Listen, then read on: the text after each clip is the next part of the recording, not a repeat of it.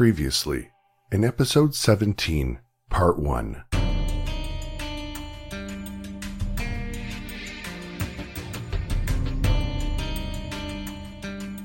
On June 2nd, 2010, the UK experienced one of the worst gun massacres in history.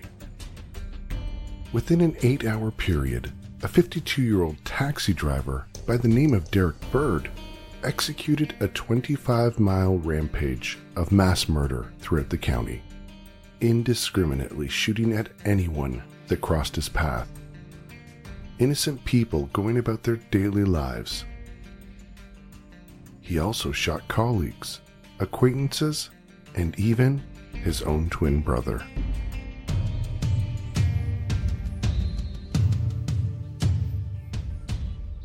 What had caused Derek Bird to snap that fateful day? A day that would leave the people who thought they knew him mystified and shocked beyond belief. Join me now as we take a look back further into the history of Derek Bird and the events leading up to that day in UK history that would leave a community devastated and an entire country reeling for answers.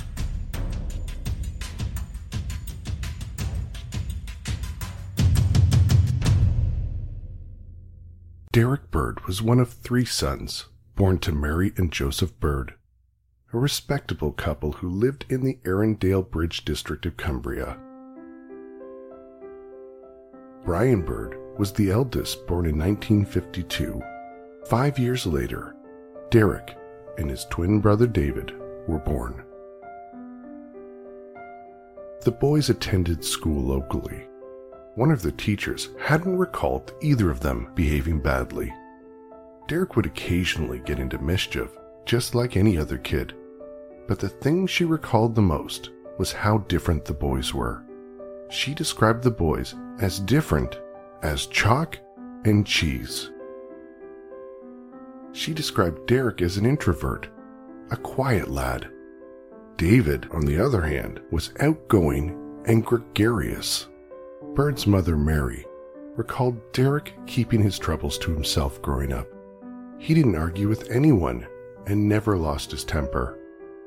The boys left school at 16 for a mechanic's apprenticeship at a local garage in Frizzington, Cumbria. All 3 of the Bird boys, including their father, enjoyed the outdoors and hiking together. Their father, Joseph, was a keen hunter and fisherman, traits he passed on to his sons, teaching them all how to shoot at an early age. Joseph kept licensed shotguns, and upon his death in 1998, they were passed down to Derek. Another hobby Derek loved was scuba diving.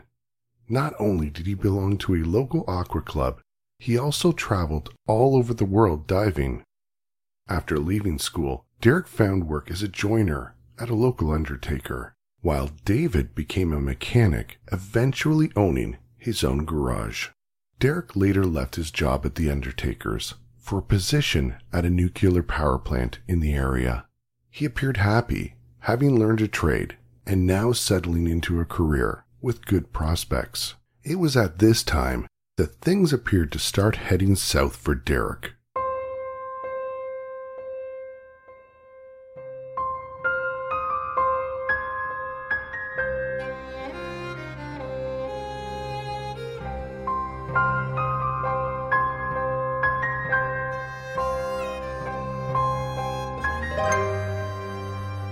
In 1990, he was dismissed from the plant after being convicted of stealing material. Although he received a 12-month suspended prison sentence, it had lasting repercussions on his mental and emotional health. Having a criminal record made it difficult for Derek to find full-time work. He realized at some point that his best bet was to become a taxi driver. It was a job that he could actually get despite having a criminal record. But despite Derek's hard work, he would never become a rich man working as a cabbie. Similar to many of his colleagues, he often found it difficult to make ends meet. His twin brother, on the other hand, had become a mechanic and excavator for a local contractor. He'd also made several land deals, netting him a significant profit. While Derek's finances seemed to dwindle, his brothers grew. At a young age, Derek had become romantically involved with his childhood sweetheart, a woman by the name of Linda Mills. The couple had 2 sons, Graham, who was born in 1985, and Jamie, born in 1994. However, shortly after the birth of their second son, Derek and Linda separated for reasons unknown. The separation had been reportedly a bit messy and not at the best of terms, yet Derek still remained heavily involved in both of his boys' lives. Just 11 days before Derek went on his rampage, he became a grandfather. He was so proud of the new arrival, he had visited his grandson only a day before the massacre. Those who knew Derek in the community seemed to either like him or be neutral about him. He was affectionately known as Bertie. He would come in the shop, he would come through and get milk. All he would say was, "How do?" and "See ya." Didn't stand and have a chat, he was so quiet. Let's go back now to where we last left off with Derek in our previous episode.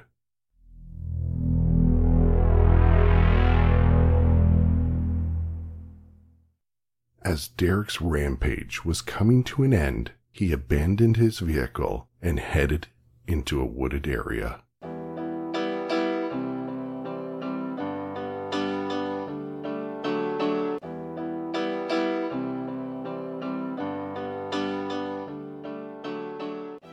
Police began surrounding the woods, and helicopters combed the area. Officers were unsure whether Derek had encountered anyone else on his way into the woods. So they decided to sit and wait for any kind of signal to indicate what Derek might be up to next. Police appealed through loudspeakers for Derek to give himself up, informing him that there was nowhere for him to go. They appealed for him to put an end to his murderous massacre, but they were met with no response.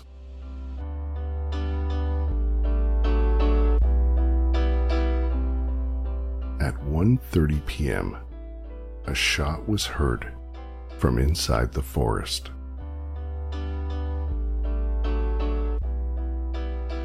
Armed officers then entered the woods from all directions,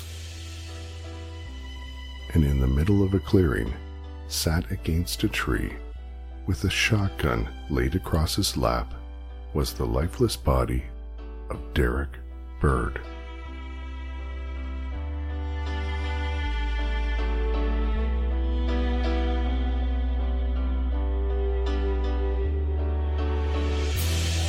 O God, creator of us all, in your Son, Jesus, you have walked the way of darkness and death. You sent your spirit of healing and truth to all in need. We pray for those injured or bereaved by inexplicable violence. May your gracious compassion surround and uphold them.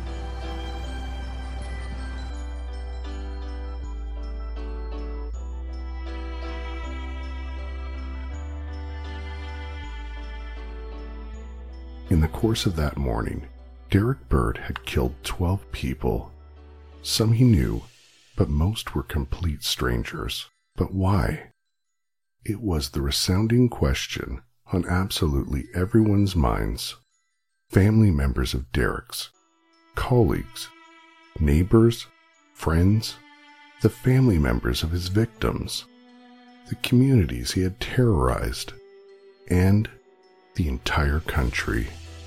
Why had this quiet but friendly man, devoted father and recent grandfather, suddenly snap, and within a space of a few hours, had become one of the worst mass killers in British criminal history.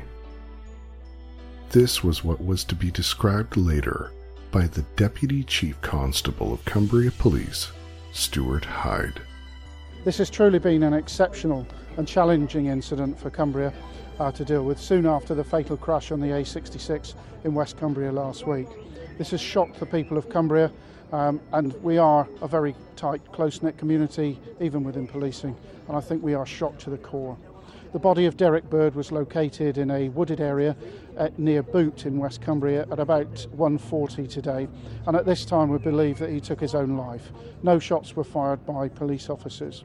Throughout the day we've been dealing with a very fast-moving operation that stretched over 3 hours, and emergency services responded to very difficult, challenging circumstances, and even now we are currently managing 30 separate crime scenes. We are still at a very early stage in our investigation, and we're not able to understand or to second guess the motivation behind it. Neither are we able to establish whether this was a premeditated or a random attack. We can, however, confirm that from our current indications we estimate that 12 people have lost their lives, plus Mr. Bird, so 13 people have died this morning. 25 people are currently receiving treatment in West Cumberland, Carlisle and Newcastle hospitals for a range of injuries. We're working hard to support the families of those involved, and our focus is now on gaining as much evidence as possible to be able to piece together what the motivation was for these killings.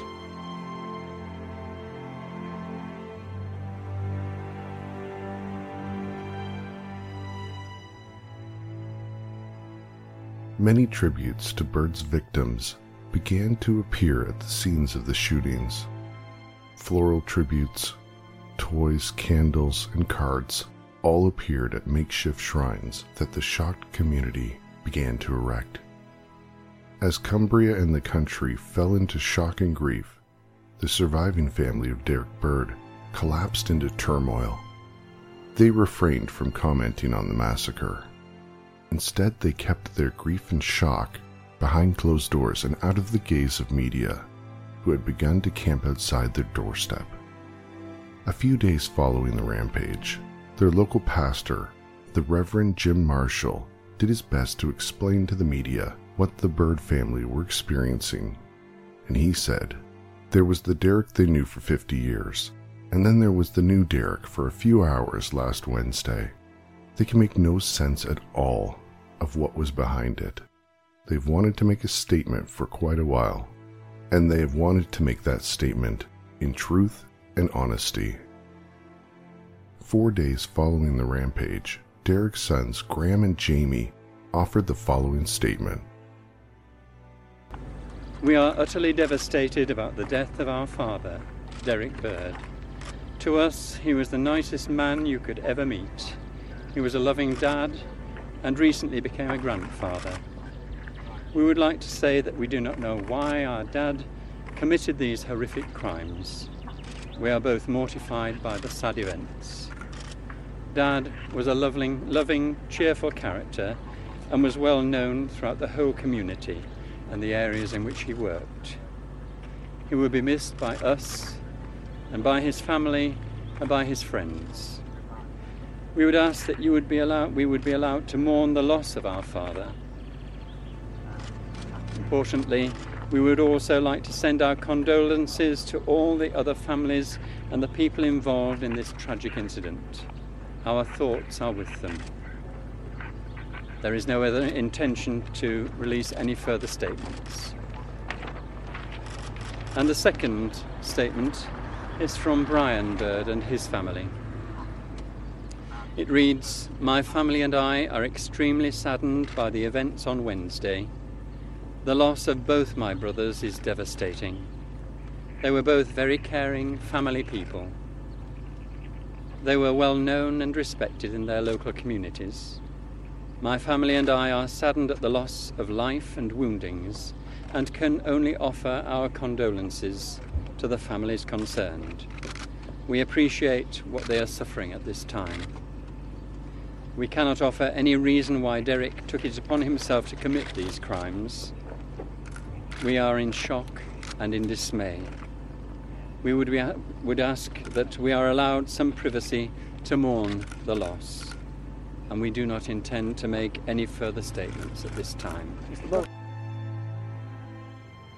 It was our uncle, and everybody else, their loved one was killed by a stranger, and that makes it so much harder because our dad was killed by his own brother. Everywhere you go, you feel like everybody's looking at you and saying, you know that Derek Bird, that's his family. Not, or you know that's David Bird's family.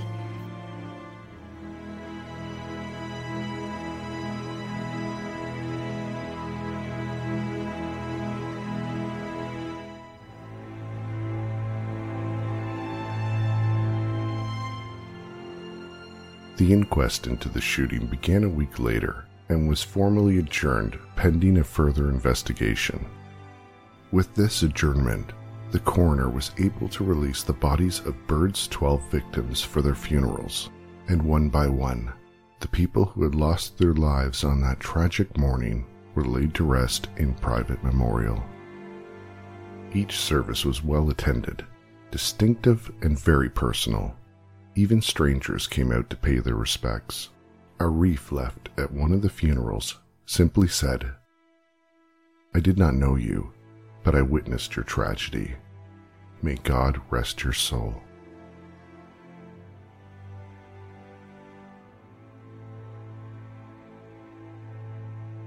Derek Bird's funeral was held last, out of respect for the families and loved ones of the victims.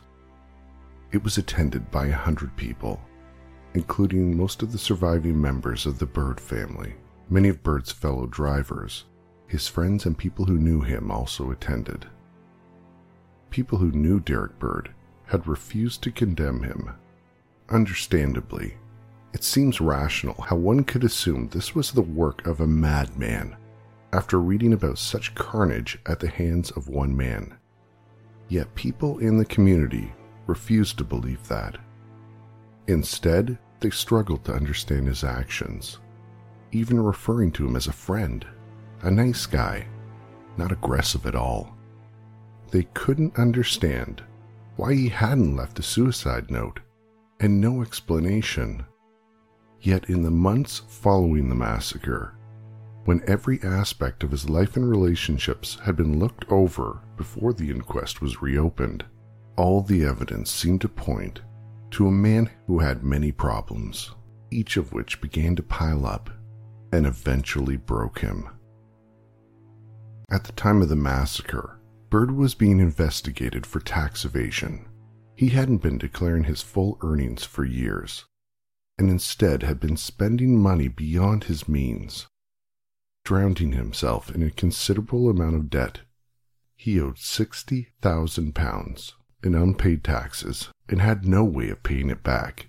He was convinced that he was going to go to prison and confided with several friends at different times. His work situation hadn't helped with his financial situation either. Whitehaven had recently experienced an influx of cab drivers, and so they decided to make a gentleman's agreement that they would utilize a queue system, where cabs would line up and after taking a customer, would head to the back of the line. However, it was reported there had been several arguments involving cab drivers who had been jumping the queue and taking fares out of turn.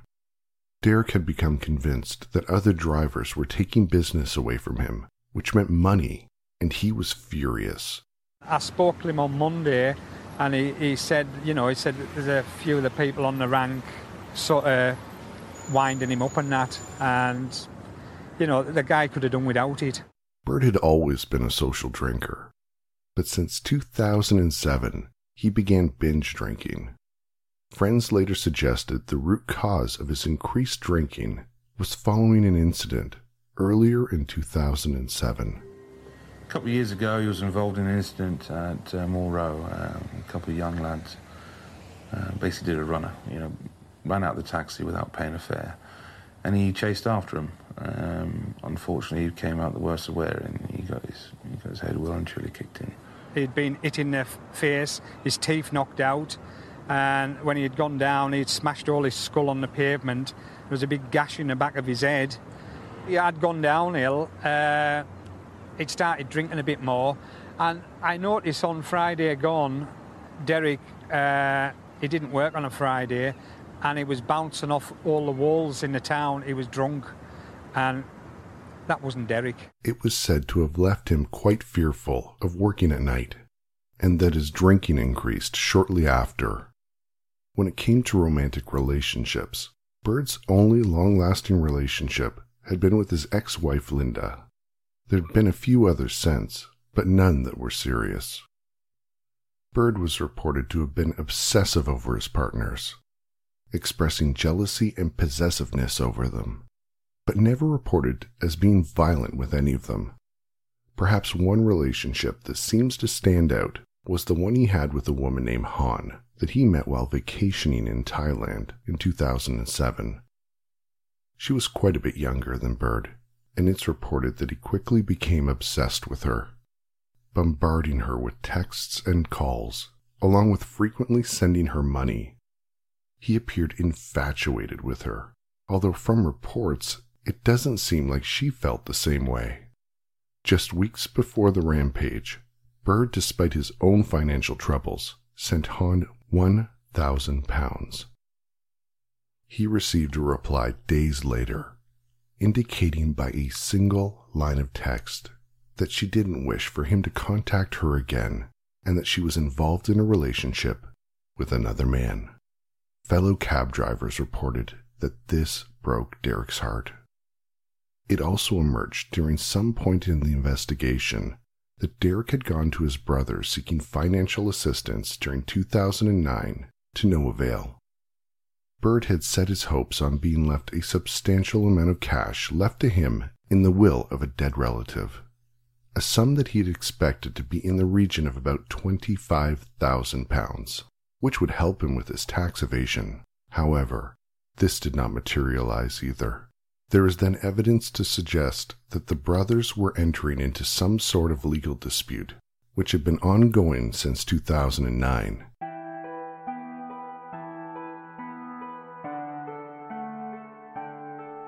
In fact, on the day of the massacre, a letter was found in Bird's home requesting a meeting at the family solicitors, with both Derek and David being required to attend. Bird was reported telling several acquaintances that he thought his brother and Kevin Commons were conspiring against him. Yet conversely, David's children and his wife, as well as the rest of the Bird family, claimed that there was no real dispute between them. In fact, they had actually been seen together as a family just 3 days before the massacre. A week previous, David and his brother Derek were up at the local scramble track with an off-road vehicle that David had just finished making. And they spent quite a bit of time that afternoon driving round and round and laughing their heads off, like you would expect warm brothers to do. There wasn't any underlying reason or anything brewing. So here we see a picture of a man who has experienced failed relationships, struggled financially, and may or may not have been having a bit of a family feud with his twin brother. All things that countless people experience on a daily basis, none of which leads them to going on a killing spree, shooting random people on the streets. So what else lay within the mind of Derek Bird that might explain his behavior? There are many different theories that may provide a glimpse into what finally pushed Derek over the edge.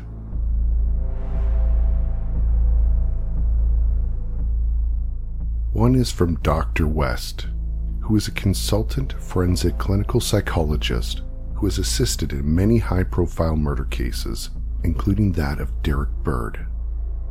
What he found was that on the surface, Bird appeared to be an ordinary man, described by everyone as quiet and passive, but in reality was someone who accumulated grievances and never forgot them.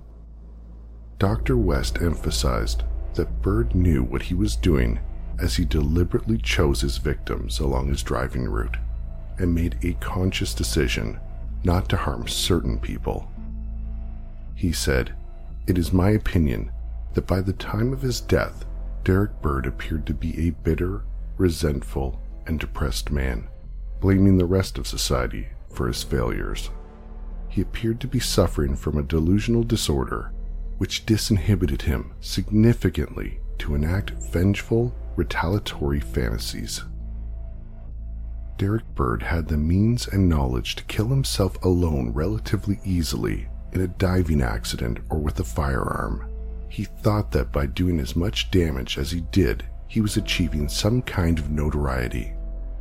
Dr. West said that Bird's mother, Mary, had told him that when he was growing up, Bird kept his troubles to himself, did not argue with anybody, and never lost his temper.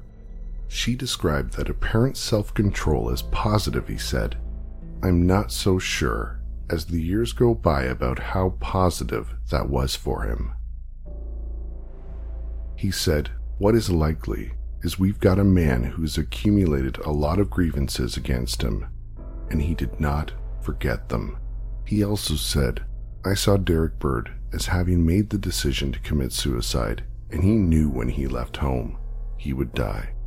He added, it was also curious Bird had uncharacteristically not booked his taxi in for an MOT due on June 7th, and had not submitted his taxi registration documents, which were also due to be updated. This probably indicated a degree of premeditation of what was going to happen, he said.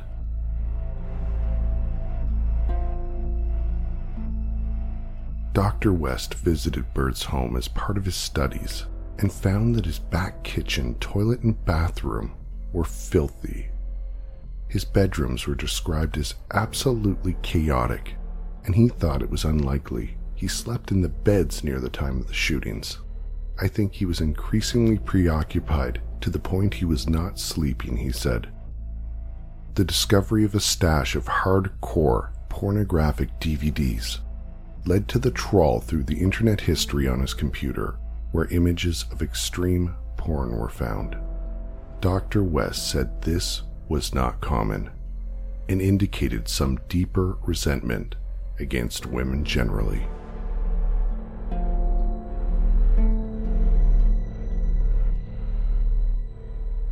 We also wanted another professional opinion on the actions of Derek Bird, so we reached out to Kate Willinga. She's a psychologist who has worked in the areas of forensics and crisis assessments.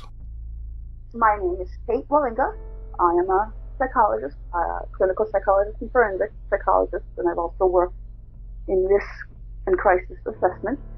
I have a background actually in engineering, and then went on to master's degrees in both criminal justice and mental health counseling, and then pursued a doctorate in clinical psychology. I've worked in men's prisons and locked psychiatric hospitals, as well as group homes and in outpatient clinics. The first thing I asked Kate was that if she thought Derek Bird had a psychotic break. I do not believe that he was psychotic. I don't have any impression, and I didn't do extensive research. I've certainly never met him.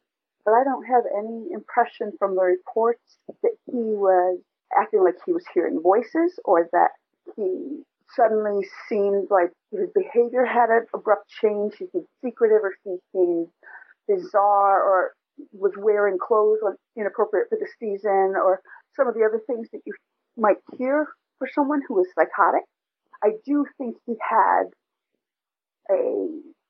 something snapped in his head. I think that he hit his breaking point, but that's not necessarily a sign of a psychiatric problem.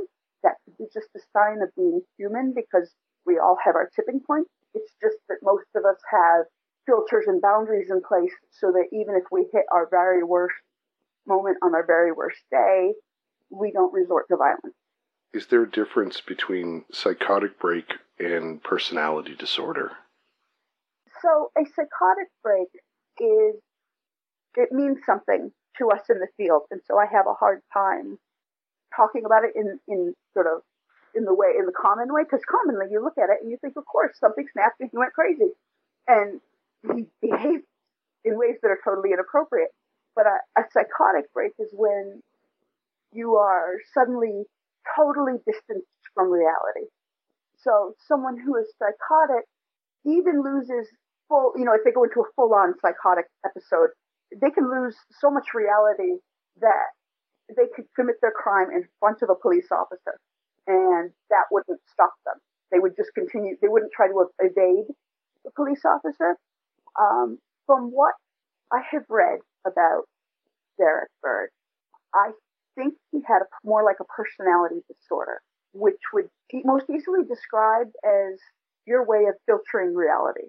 And most of us kind of agree that certain behaviors are appropriate and not appropriate, and certain actions from other people are okay and not okay. What we mostly agree on what is offensive and what is not, and it's only the gray areas in the middle that we argue about. Whereas somebody with a personality disorder, often they take a totally different perception on everything. So you could look at them sideways because you see them out of your peripheral vision and you realize you don't know them and you keep walking. And to you, that won't even register in your consciousness because you didn't interact with them, you didn't do anything to them, and so not even remotely important. Whereas to someone with a personality disorder, if someone's looked at them sideways, maybe now they're being followed. Maybe that person is a spy. Maybe they're watching them all the time. Maybe they hate them. Depending on how they interpret the world, they can interpret small little events very differently from the average person. And I think that's what Derek Bird did. I think that at some point in his life, and maybe it happened several years prior when he was beat up, people beat him up and stole his money and hurt him. Whether or not he sustained a brain injury, I don't know. But I think something there started to skew his perception of the world. And sometimes it just takes a little tip and you start thinking that people are out to get you, maybe. And it sounds very much like he started to think that. He got sort of paranoid. He started to believe that people were stealing his fares, that people were out to get him, that the government was going to sue him on taxes and take everything he owned, that his brother was colluding, that his lawyer was on board, that there was this vast conspiracy. And once you start to look for what you perceive as evidence of anything, you can find it.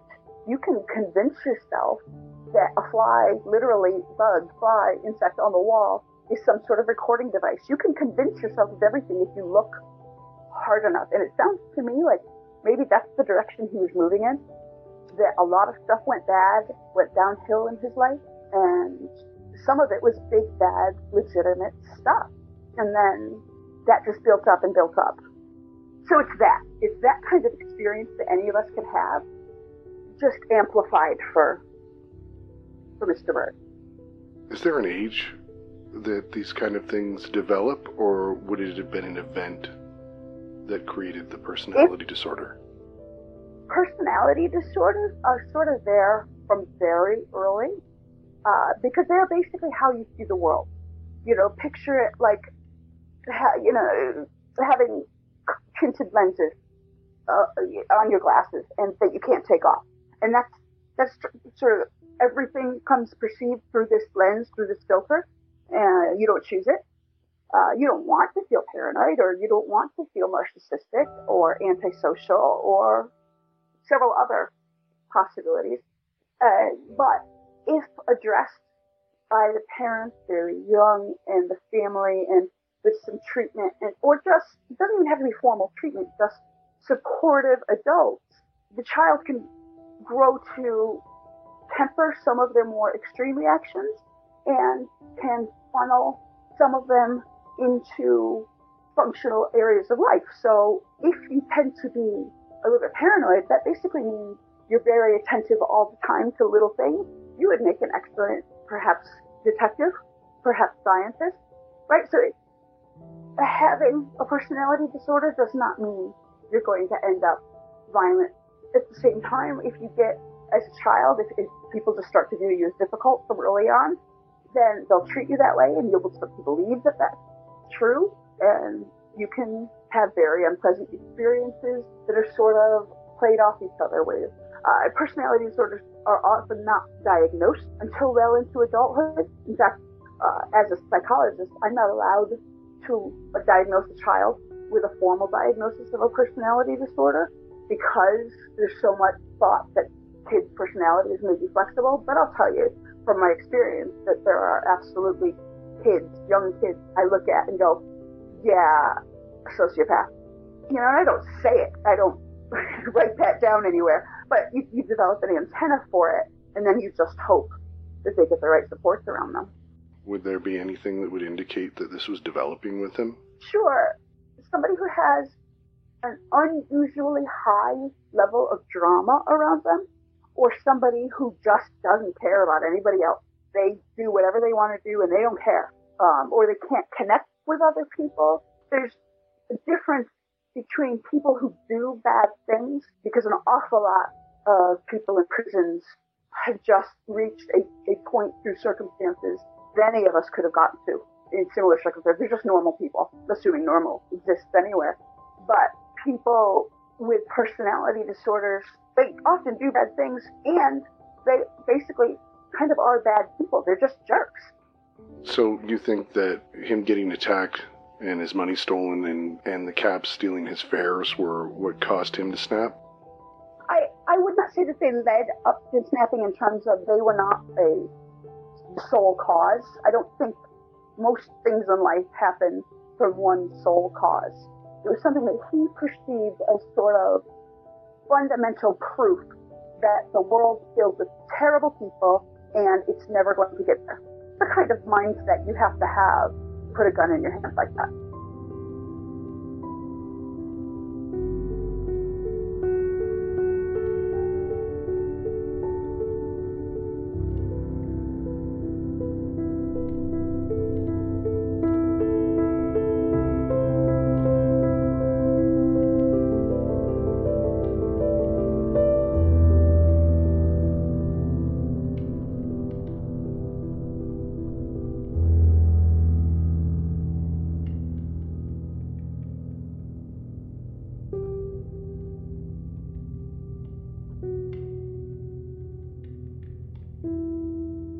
People who had seen Derek on the Tuesday, the day before the massacre, reported his mood had darkened as the day had progressed. In the morning, he had visited his son and daughter-in-law to give his grandson a financial gift, and had held his grandson in his arms. He had then visited a friend to give him some diving equipment, claiming, "You may as well have these. You'll get more use out of it than I will." Nobody noticed anything out of the ordinary. But by the afternoon, Derek was said to have uncharacteristically ignored neighbors who greeted him and had visited the cab rank where he worked in the early evening, seemingly troubled about things. It was claimed that Derek had heated words with some of the cab drivers. These words had apparently ended with Bird saying, "There's going to be a rampage tomorrow." Before he left, he stopped to shake hands with some of the drivers, telling them, "Goodbye, you'll not see me again." He then got into his car and drove off, staring menacingly at those drivers he had had the words with. Was the massacre decided then and there? Or had he finally just had one slight too many, and something had snapped inside him?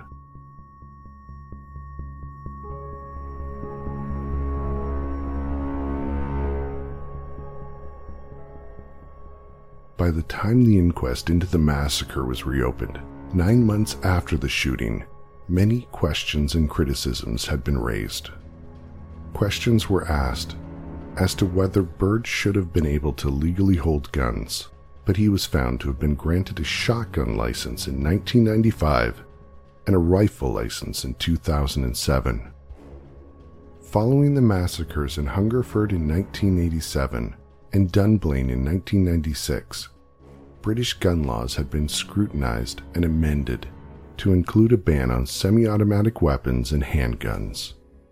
The question had to be asked, even if he hadn't had access to guns, would he have found another method to murder? The number of certificates for shotguns increased by 5% in the year ending 2009, and gun crime in Cumbria virtually doubled in 2009. So while looking at the facts, we also have to look at the individual circumstances of this case, and I think we ought to wait for a definitive statement before deciding if the law is in any way at fault, if the registers have not been complied with. We simply don't know the facts. There is legislation there that has been amended after Dunblane, after Hungerford. As you've said, Jeremy, this is a very rare circumstance. So I wouldn't like to jump to any conclusions until we've heard from the Home Office as to precisely what has happened. But I do welcome the fact that we're going to have an inquiry. The terms of those inquiry may well include a look at the processes and procedures that have been adopted. By taking his own life, Derek Bird was never to stand trial for the massacre in which he killed 12 people and attempted to kill another 11. But his suicide also denied the families of his victims their day in court. Although a trial would have been painful and harrowing for them, hearing of their loved ones' final moments, it may have given them the chance to discover the truth and the answers to the questions that must still haunt them. The possible factors that have been outlined here have shown that Bird had accumulation of things that may have led him to kill, but the complete, exact reasons will never be fully known. Derek left behind a deep wound on a community that, although has begun to heal over time, will never be completely healed. Leanne Jarman, who was married to one of the victims, Jamie Clark, stated at his funeral, "I will never forget that day. It was the worst day of my life. I screamed down the phone when I heard. Jamie and I had a future ahead of us. We were getting married. So I've gone from being completely excited about my future to being terrified of it. Completely terrified of how I'm going to manage without him. It's never going to stop hurting."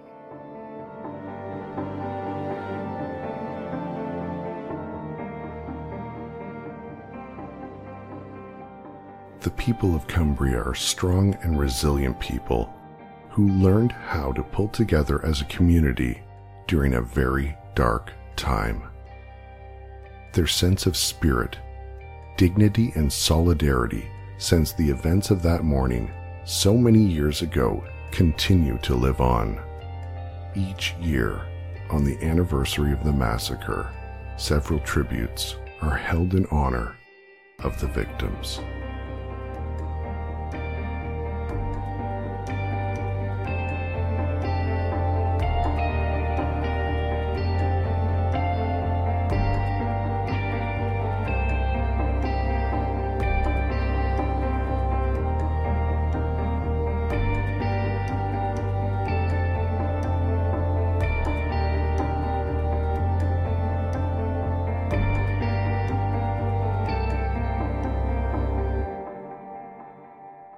And now I would like to introduce two podcasts that are very close to the Madness family. The Dirty Bits podcast. Hi, I'm Tawny Plattis, and I host the Dirty Bits podcast, a show where I very casually retell the sexy, scandalous, and salacious stories your teacher probably left out. We premiere a new episode every Tuesday night at 7 p.m. Pacific Standard Time. Visit us at tawnyvoice.com/dirtybits to learn more. See you next Tuesday. And the trail went cold. Hello everyone, this is Robin Warder, host of the true crime podcast, The Trail Went Cold. If you grew up watching the classic television show Unsolved Mysteries, then this is the podcast for you. Each week, I profile a new unsolved murder or missing persons case and share all the baffling details. Afterward, I provide my own personal analysis and theories about what might have happened. This is a show for true crime buffs who are fascinated by cold cases and love to discuss them and pick them apart in an attempt to figure out the truth. So be sure to check out our podcast to learn about some truly bizarre unsolved mysteries where the trail went cold.